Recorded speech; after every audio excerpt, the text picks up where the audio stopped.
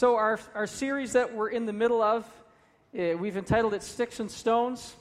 That's a playground rhyme that you've heard. Sticks and stones will break my bones, but words will never hurt me. We know it's not true. We know that there's much more pain that we can endure than a physical pain, than a bruise.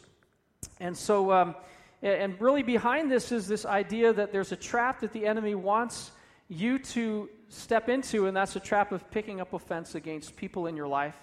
And particularly people in a church family, where the enemy tries to divide us. And so if he can get us to just begin to take up offense against one another, it might just begin with a simple annoyance, but it can build to resentment, it can build to bitterness, and as we see the story today, it can even lead to a place of hatred.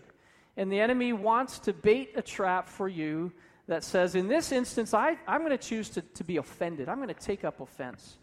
And so, how many know that sometimes Facebook can be a good thing, and often it's not? But this past week, maybe 2 weeks ago, something popped up on my Facebook feed, and it was a post from someone that goes back many, many years ago that we had a difficult season in our relationship. And when this post popped up, I immediately had a negative thought toward that person. And I thought, and then I realized, oh, that was kind of an ugly thought. That was not a nice thought. And I realized that we had made amends. I thought we had kind of, done that work of reconciliation. But I realized that there's still something in me that when I saw a post about that person, that it evoked something negative in me. There was just an ugly thought that went through my mind. And I realized, God, I'm still carrying something toward that person. And there's still some resentment there, and I had to take some time to pray about that and ask God, I need your help with this. I thought it was gone. How many of you have been in that situation where that happens to you, and you realize, God, there's still some work that you need to do in my heart? And so this series is about exactly that, God doing a work in our hearts where perhaps we are carrying offense toward one another. When it comes to offense, there are two groups of people. There are those who have been genuinely mistreated. There has been an injustice. You have been wounded by someone, and it's really happened. It's not a figment of your imagination. It's not you being oversensitive, but you have been wronged. And then there are those in the second category, and perhaps we've all been in this second category as well, where it's just simply you've taken offense to something where there's no offense that needed to be taken. And that person doesn't even know that you have offended them. They have no idea. And yet you've chosen to pick up offense, and it's created some kind of barrier in your relationship. Well, this morning we're going to look at category number one, and we're going to look at this question: what happens when you and I are genuinely mistreated? What happens when we are actually wronged? And how are we to handle that? Do we have a right in those moments to pick up offense and to begin to carry an offense toward that person that has harmed us or has genuinely mistreated us? And we're going to look at these questions through the life of a man named Joseph. Such a familiar figure in Scripture. And someone has said, probably next to Jesus, this man Joseph may be the greatest example of integrity and godly character in all of Scripture. This is a man that walked in such a way that he had every opportunity to pick up offense, and yet somehow he made it through those things without becoming bitter and angry and vengeful. And so the story picks up in Genesis chapter 37, and I think probably in light of time, we won't read that. But the story picks up, Joseph is 17 years old when we are introduced to him in the book of Genesis. And he had a few strikes against him. The first strike was this: he had 10 older brothers. Now, if there's any reason to pick up offense at some point, how many of you know that would probably be a pretty good scenario, where siblings get on each other's nerves? He was the baby of the family, one more below him, but there were 10 older brothers. And so that in itself was probably challenging, being in that place. Maybe you're the youngest in your family, and you can't imagine, wow, 10 older siblings, that might have been a little tough. But also there was something else, and this was that Joseph had become his father's favorite. And you may think, well, what's wrong with that? It sounds pretty good to me. Have you ever been in a family where someone is chosen as the favorite? there is pain that comes from that scenario. And so for whatever reason, Jacob made his father, Joseph's father, made a serious lapse of judgment. And he began to favor Joseph, and he made them this coat of many colors. He made him a coat that caused him to stand out from the rest of his brothers. And his brothers could see that Joseph was the favored one, and they began to hate him. They began to despise him in their hearts. And then the other thing about Joseph is that he was a dreamer. Now, when I say he was a dreamer, this is in a literal sense, where God began to give him dreams. God began to speak to Joseph through the avenue of dreams. And Joseph, perhaps not having the wisdom that he could have had, he began to just share this to his brothers. And really the kind of the main point of the dream was, hey, brothers, older brothers, someday you're going to be bowing down at my feet and serving me. Now, for whatever reason, it just didn't go over very well. I'm not quite sure why, but his brothers did not take to that very well. And so it just heightened their hatred toward him. And so we find this scenario where at the age of 17, Joseph's suffering began. This is where his path of suffering started, as we pick it up in Genesis chapter 37. So his brothers decide to end his dream. They decide, we are going to kill Joseph, and if he thinks he has some dreams, at some point we're going to be serving him. He's wrong. We're going to kill him. You know, the tragedy is in this story that there were those who made it their dream to destroy Joseph's dream.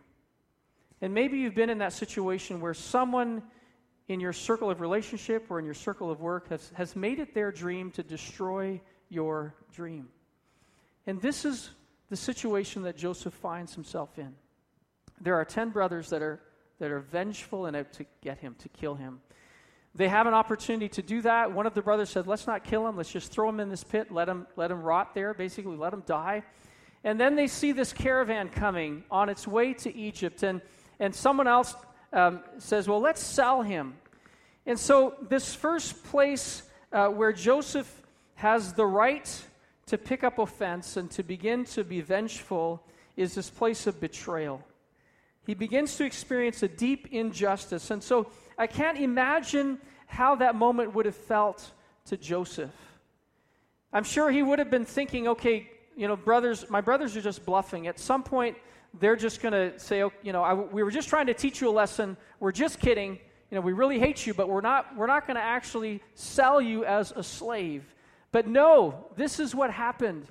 His brothers, the ones that were flesh and blood, that were close to him, they betrayed him and they sold him for 20 pieces of silver. And so what they did is they sold him into a life of slavery. You know, that's probably the deepest betrayal that you could ever imagine or think of. You know, the fact of the matter is that it's often those that are closest to us that can do the most damage to us. And you and I know that we feel the sting more deeply when it's someone that is close to us who has maybe let us down or who has wronged us or who has betrayed our confidence. And it just hurts more when it's someone who you expected to not do that, but to protect you instead. You know, you can go from hero to zero in about 5 minutes flat, and it can leave you with your head spinning. What just happened in this relationship? You know, perhaps you would say, well, I can't really relate to that example of Joseph. I've never been betrayed into slavery, and you're right, you haven't, and neither have I. But what are some places in our lives where we can pick up offense, where we can step into that trap? Well, perhaps it's a broken promise. Perhaps it's a dad that promised to come to your games over and over and over again, or he promised to take an interest in your interests over and over again, and yet he never showed up. It just didn't happen. And perhaps in that place of pain, you realize that you're carrying something against him. Have you ever lent money to someone, a friend who's out of work, and they say to you, they say this, as soon as I get a job, I'm going to repay that money. And so time goes on, they get a job, you realize they could easily repay you, but they never mention it. They just go on like nothing's happened. And in that place, how hard is it not to pick up an offense toward that person? Have you been there? Maybe it's the breaking of a confidence, and you have poured out your soul to someone, and you've confided in them, and to your dismay, it comes back around through the grapevine to you, and you realize, my trust has been broken.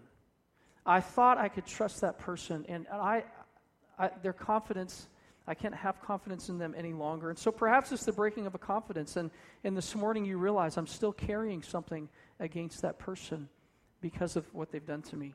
Maybe it's personal rejection, the sting of an unkind word, or being left out of an important family decision. Maybe you've been the victim of gossip, or perhaps friends have walked out on you at the very time when you needed them. And this morning, as the Holy Spirit begins to speak to our hearts, maybe that's a place where you've picked up offense and you're still carrying it. Or maybe, finally, it's a place of false accusation. And perhaps a family member or maybe a jealous coworker begins to spread lies about you, and they're just not true. Maybe it's a classmate who has it in for you, and they post lies about you on social media, and maybe you have been in a place where you have been on the receiving end of false accusations, and you realize this morning, yeah, that's happened to me, and yes, I'm still holding on to a sense of offense or anger or bitterness toward that person. You see, these are all places of pain. And it's very often in a place of pain where the enemy will tempt you and I to begin down the road of anger and bitterness and revenge, and it begins with just taking up an offense toward that person. And it can lead to places where we do not want to go, but they're places of pain. And I had a sense this morning that as we look at the story of Joseph, that perhaps what God wants to do today is He wants to touch a place of pain in your life that will enable you to lay aside that offense, that will enable you to no longer carry that.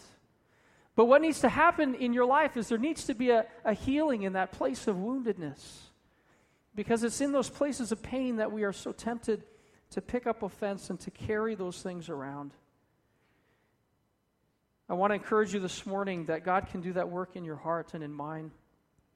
Hebrews chapter 12, verse 15 is written to a church family, and it says this: "See to it that no one misses the grace of God, and that no bitter root grows up to cause trouble and to defile many."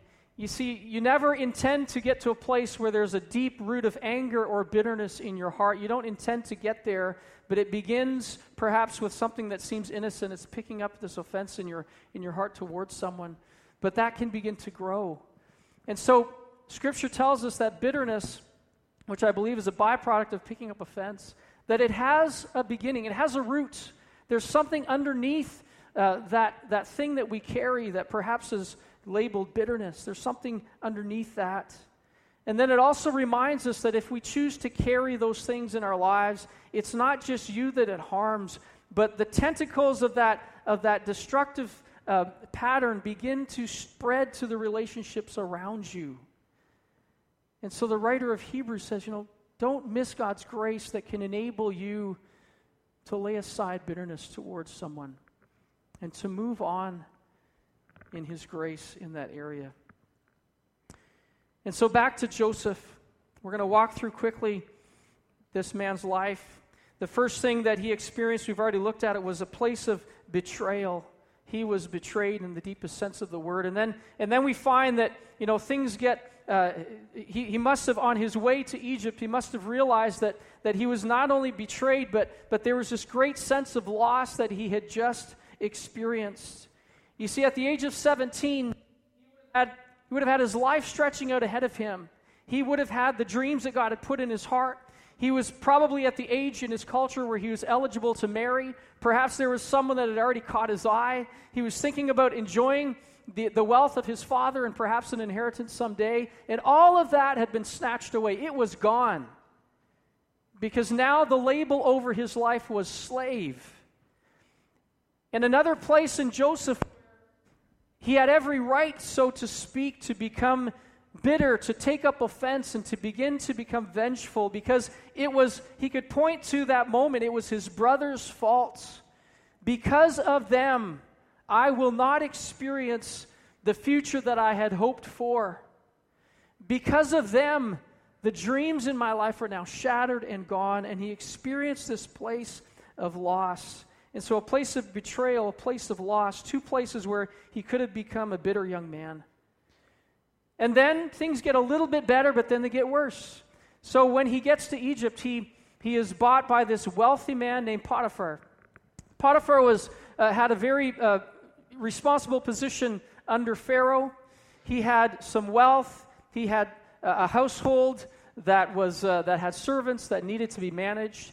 And the Bible says that, Scripture says that Joseph, everything he put his hand to, God began to pour favor on him. And Potiphar began to notice, this young man that I bought as a slave, there's something about him that I want to give him more responsibility. It turned out that in the end, Potiphar had given him responsibility over every area of his household, the running of his household, and of the management of his affairs. In fact, Scripture says the only thing that Potiphar ended up needing to decide on was, what am I going to have for supper? What am I going to ask the cook to cook for me today? Everything else he left in the care of Joseph. Okay, so things are starting to look up a little bit. And then we know that here comes a false accusation. Joseph was a handsome young man, and he caught the eye of Potiphar's wife, not because of anything that he was doing, but she began to try to seduce Joseph. And over again, Scripture says, almost daily, if you read the text, she began to try to seduce him. And one day the house was empty. Joseph had come in to attend to some affairs of the house, and she said to him again, "Come and lie with me." And Joseph again and again had resisted that temptation. He had said no, over and over again. He was a man of integrity. And on this day, she was so angry that he was spurning her advances that as he ran out of the house, he knew he had to get out of there. She grabbed his cloak, and then she accused him of trying to rape her. Potiphar, understandably so, was furious, and he had Joseph thrown in prison. So here we find another place where Joseph could have begun to take up a place of offense and anger and bitterness. So now not only was it, if it wasn't for my brothers, now it was if it wasn't for Potiphar's wife. He had every reason to begin to blame and to begin to become a bitter young man. Well, guess what happens in prison? The prison guard begins to see some potential in Joseph and eventually begins to give him some responsibility. And again, God favors him in that place. It was not a nice place. A prison or a dungeon in those days was not a place that that you wanted to be in any sense of the word. And yet God begins to favor him. And we know that there are two men that have, interesting word here, have offended Pharaoh. There's the cupbearer and there's the baker. Pharaoh's he's not happy with them. He sends them to prison. And they began to have dreams. And so this is a place where this is a tremendous test for Joseph.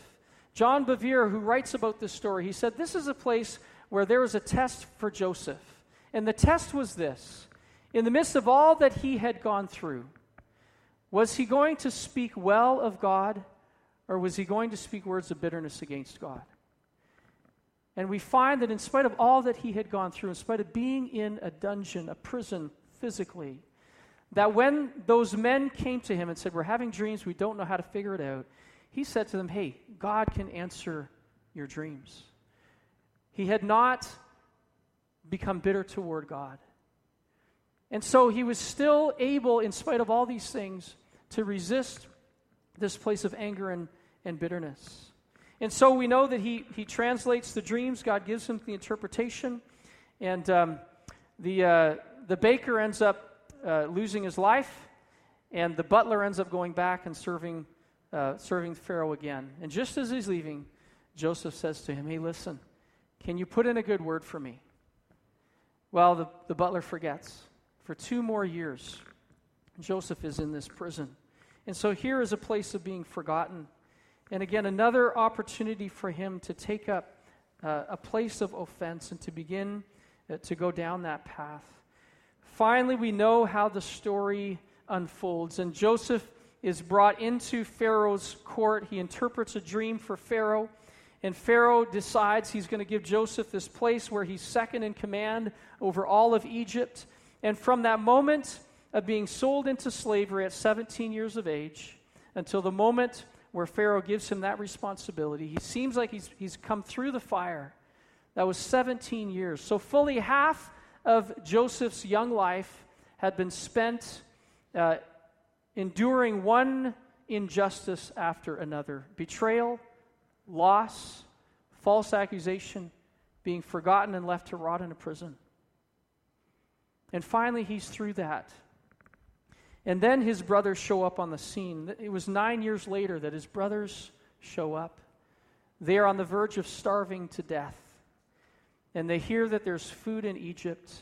And they hear that Egypt has some reserves of food, and they might be able to get some. So they make their way to Egypt. Unbeknownst to them, the second in command, the person they're going to is their brother, the one that they had betrayed 26 years before. And we find in this interaction with Joseph and his brothers, we find what I believe was what enabled him to resist going down the path of offense and bitterness and anger and revenge. And I believe it was this. It was because he had made a decision to entrust himself to God.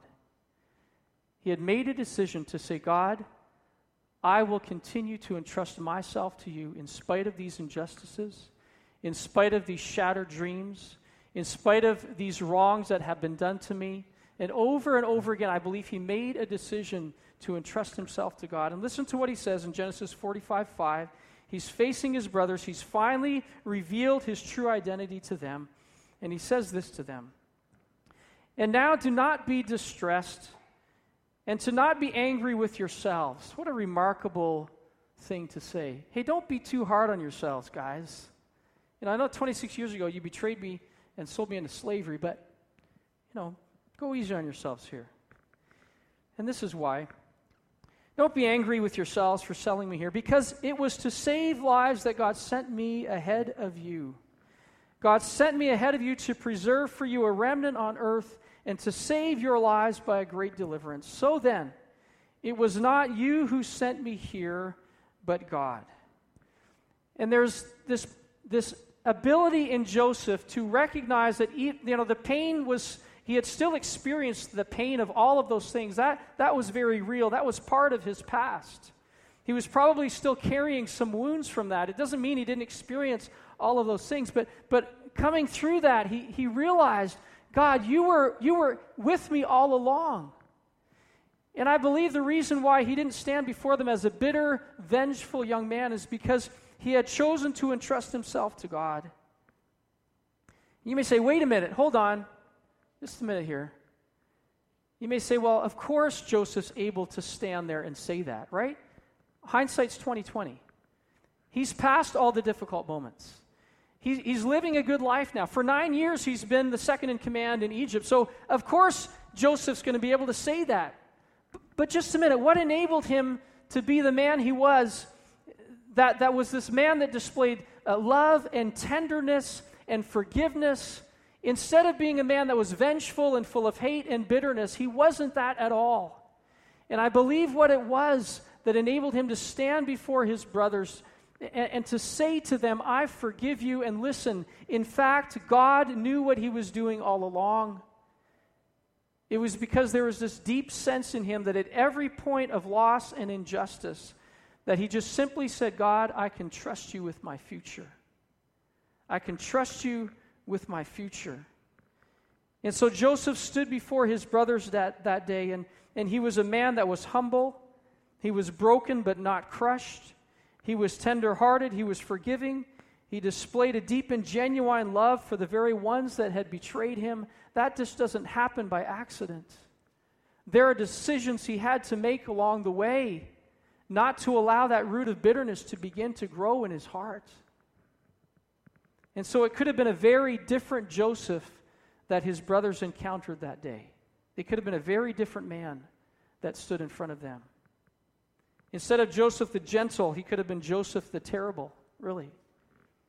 He could have been hardened and angry and bitter and harsh and vindictive and vengeful and judgmental. After all that he had been through, that very well could have been the man that he had become. And so I believe that Joseph had to make decisions at each point of loss and pain. He had to make a decision to say, God, I do not want to go down this path of bitterness. And all I can do in these moments is entrust myself to you and to come back to that belief and that truth that you have my future in your hands. And that you know what I'm suffering. You know the injustice. But God, I'm entrusting myself to you again and again and again. And it was those decisions that allowed him to come through those places of pain in his life as a man that was not bitter and not angry and not vengeful. John Bevere said this, no man, woman, child, or devil can get you out of the will of God for your life except for you. And so I believe it's true that carrying an offense, that not allowing God to deal with that root in your life, it can affect your destiny. You see, if Joseph had decided to go down that path, I believe God would not have allowed him to step into that place of being second in command. Because what would he have done when his brothers came? He would have killed them. He would have had it in his power to do that. And you know what would have happened if that happened? The 11 tribes of Israel would not have grown into the nation of Israel. And Jesus, who came through that lineage, would not have come through that lineage. So God knew. God knew. Here's a young man that as he went through the fire, he just kept turning his heart back to me. And God was able to entrust him with more and more and more responsibility to the point where he was in this place where he actually saved the nation of Israel. His brothers and his father were able to find the food that they needed so they did not starve to death. And so I believe Joseph had decisions to make all the way along the difficult journey of his life. And so the question for you and I today as we come to communion is this: can I trust God with my dreams? Can I trust God with my relationships? Can I trust God with my place of loss? Can I trust God with my reputation? Can I trust God with my future? There's a scripture in Habakkuk that says this: though the fig tree does not bud, and there are no grapes on the vines, though the olive crop fails and the fields produce no food, though there are no sheep in the pen and no cattle in the stalls, yet I will rejoice in the Lord. I will be joyful in God my Savior. The sovereign Lord is my strength. He makes my feet like the feet of a deer. He enables me to go on the heights.